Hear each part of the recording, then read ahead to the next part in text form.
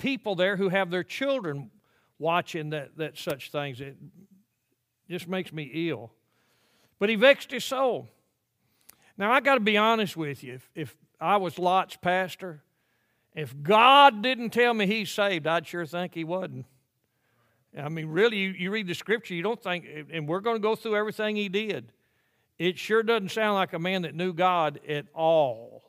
But the Bible says in 2 Peter chapter number 2 that he vexed his righteous soul. The word vexed.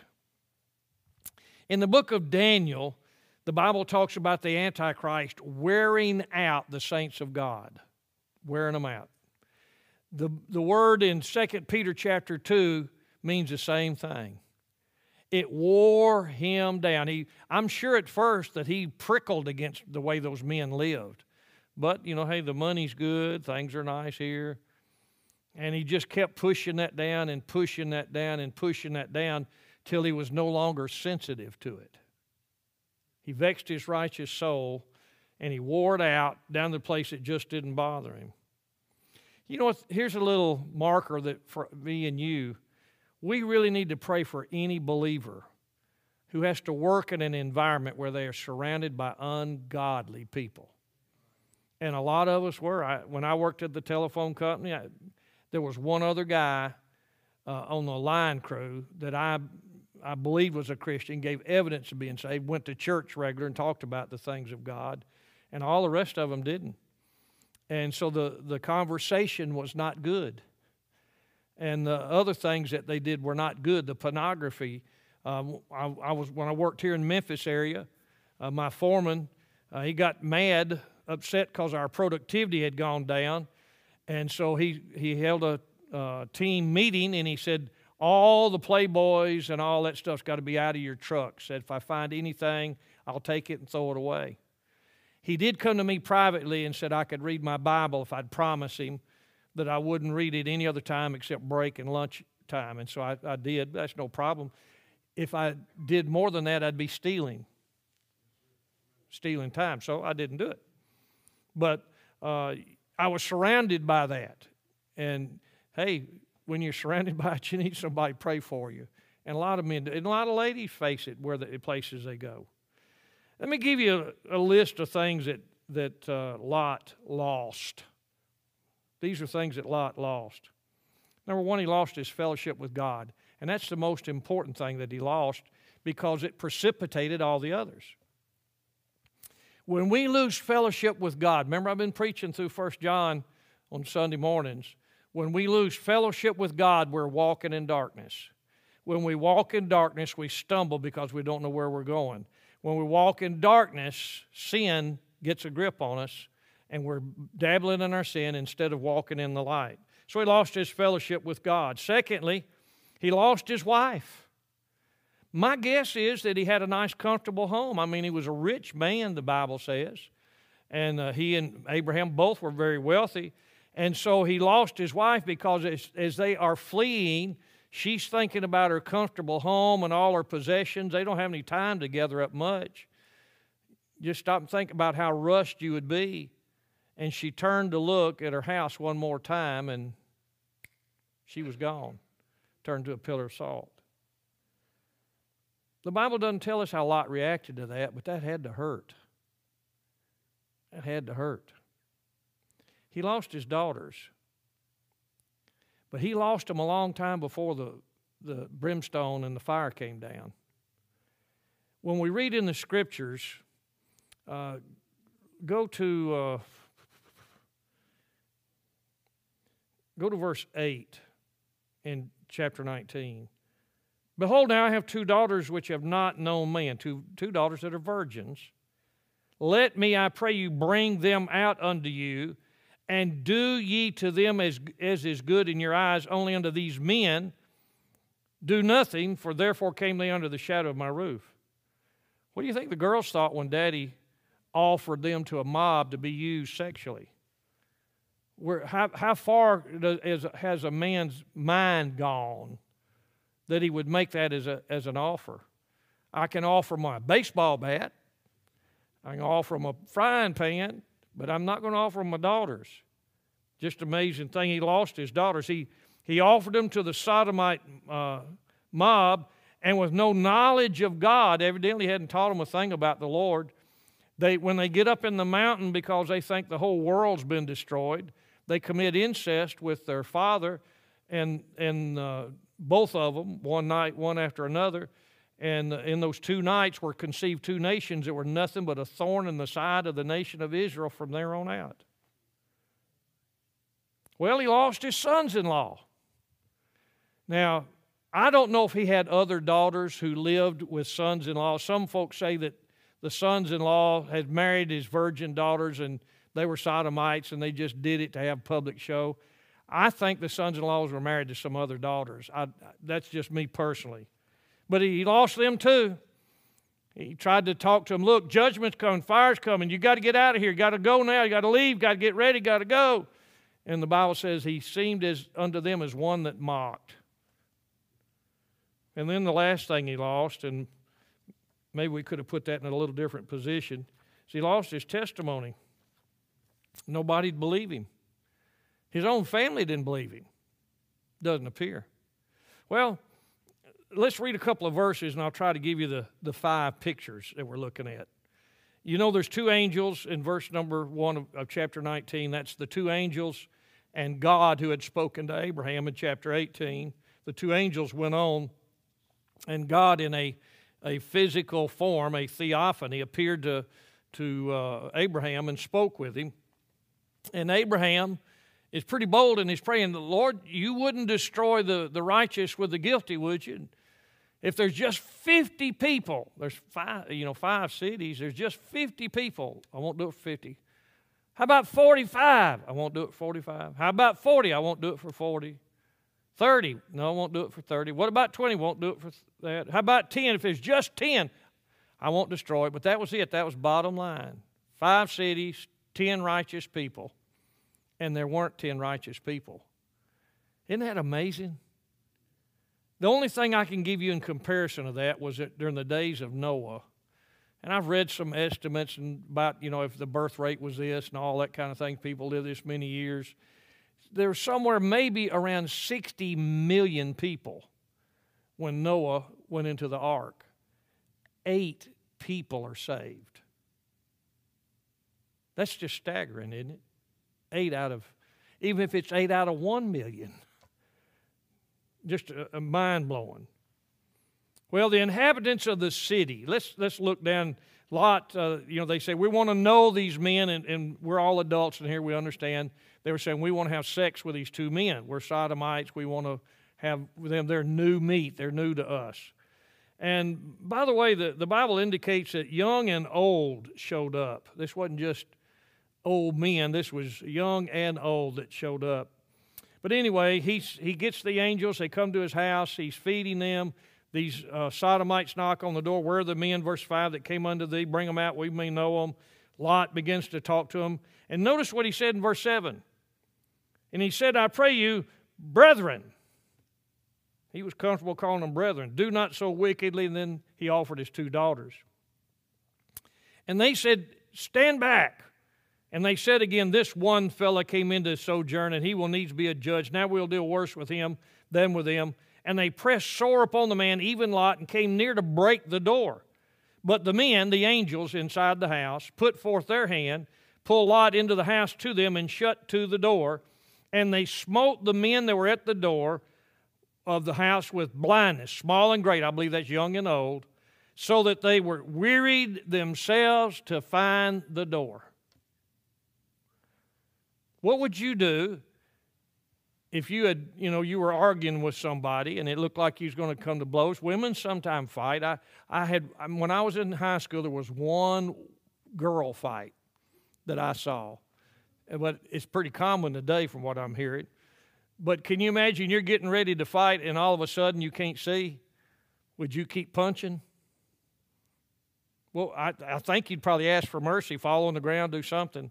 These people are trying to break in this door, and all of a sudden they can't see. They're blinded. They're disoriented because they're used to being able to see. But instead of trying to find their way home, they're still trying to find the door.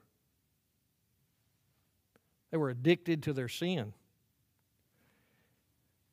they were so focused on their sin and how they lived that they could not imagine anything else, and they wearied themselves, they wore themselves out trying to find the door to break in. What are they going to do when they got in? Couldn't see. Sin makes people do irrational things. It makes them act in ways that there's no explanation for. That's the first picture we see, the inhabitants. What a frame that is. The second picture, skip down to verse 12. And the men said, Lot, hast thou here any besides sons-in-law and daughters? Get them all out of this place. Verse 12. Verse 13, we're going to destroy this place. The cry of them is waxing great before the face of the Lord, and the Lord sent us to destroy it. Lot went out, spake to his son-in-laws, married his daughters, and said, Get up, get you out of this place, for the Lord will destroy the city. He seemed as one that mocked. And when the morning arose, verse 15, he's had a panicky night. I mean, the mob has tried to rape him and break in his house. He's offered his daughters. I mean, just a chaotic night that you can't wrap your head around. Now the sun is up, and so when the morning rise, the angel said, Lot, you got to get moving. Arise, take thy wife and thy 2 daughters which are here, lest thou be consumed in the iniquity in the city. And while he lingered, the men laid hold upon his hand and upon the hand of his wife, and upon the hand of his 2 daughters. And the Lord being merciful unto him, they brought him forth and set him without the city. And it came to pass when they brought him forth, they said, Escape for thy life, look not behind thee, neither stay thou in all the plain, escape to the mountain, lest thou be consumed. Lingering around sin's a bad thing to do. And that's what happens to us if we won't cut it off. The Bible says if we confess our sins, He's faithful and just to forgive us our sins and to cleanse us from all unrighteousness. Whosoever confesseth and forsaketh his sin shall have what? Mercy. But if you don't, you get judgment. He lingers. He just can't let go of where he lives. He just can't make up his mind to really believe what he's been told, that the storm is coming, the fire's coming. He just lingers. Have you lingered around sin? You sometimes not really cut clean from it like you ought to. May stop doing it, but I'm just going to think about it. I won't do that sin anymore, but I'll just kind of think about that sin. We come up with all kinds of excuses to minimize and justify the things that we do. Well, verse 26, I've already mentioned this. His wife looked back from behind him. She became a pillar of salt. Here's another picture of what sin does. We see the inhabitants wearying themselves to find the door. We see Lot, who just can't really make up his mind to leave. And every Christian ought to make up their mind to be as close to God as they can. And those who don't are failing. But we see the yearning of his wife as she looks back. Now, a man can live anywhere. I mean, a house is a house to a man. Just give me a house. You know, as long as I can find the bedroom, the bathroom, and the kitchen, where I can get me some grub, I'll be in good shape. A house for a lady is an extension of her person. She decorates it to suit her. She arranges things to suit her, and the home satisfies her more deeply than it does the man, because if we got to move, the only thing we're fussing about is we got to pack all that junk up, get all that stuff that's been in the attic for 20 years, hadn't touched it and hadn't thrown it away. We drag it all out and put it in the truck and take it to the other house and put it up in the attic there. It's harder, it's traumatic on a woman a lot of times to leave her home and to go somewhere else. So I can understand her yearning for her home. But she turns back and paid a heavy price. So now we see the pictures. The Sodomites wearying themselves to find the door. Lot, betwixt and between, can't make up his mind, lingering. And his wife, yearning for the comforts of her nice home, turned into a pillar of salt. Well, there's a fourth heartache. Verse 27, and Abraham got up early in the morning to the place where he stood before the Lord, and he looks and he sees the smoke coming up. Abraham had a heartache. He had prayed for that place. He had prayed for God's mercy. He'd gotten an answer from God. Surely Lot's led a few people to the Lord. Surely there's a few believers. And so the fourth picture we see is Abraham with tears streaming down out of his eyes as he sees the smoke arise. And he's not sure where Lot is. He doesn't know. Unless God gave him some kind of supernatural knowledge, all he sees is the smoke going up, and he doesn't know what's happened. And behold, and lo, the smoke of the country went up as the smoke of a furnace. When we had that tornado back, what was that, April? When that thing hit, or late March, whenever it was. You know, when they were telling us it was coming, and it looked like it might come right over us, and then we had kind of a clear sky to the south and then the dark sky to the north of us. And my wife stood, and I looked out the kitchen window, and you could see that big cloud. And, of course, it was kind of coming down. We couldn't see the funnel itself, but you could see where it was doing this. And I told her, I said, boy, they're really getting pounded up there.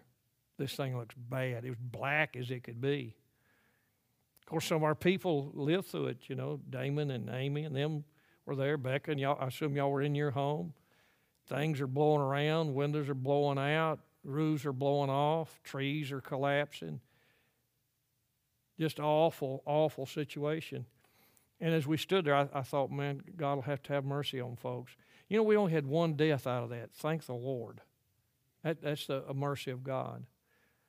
But Abraham stood there and watched as what he knew was the judgment of God burning up that place. Have we prayed enough for our family and friends and people that if the judgment falls, we won't feel guilty?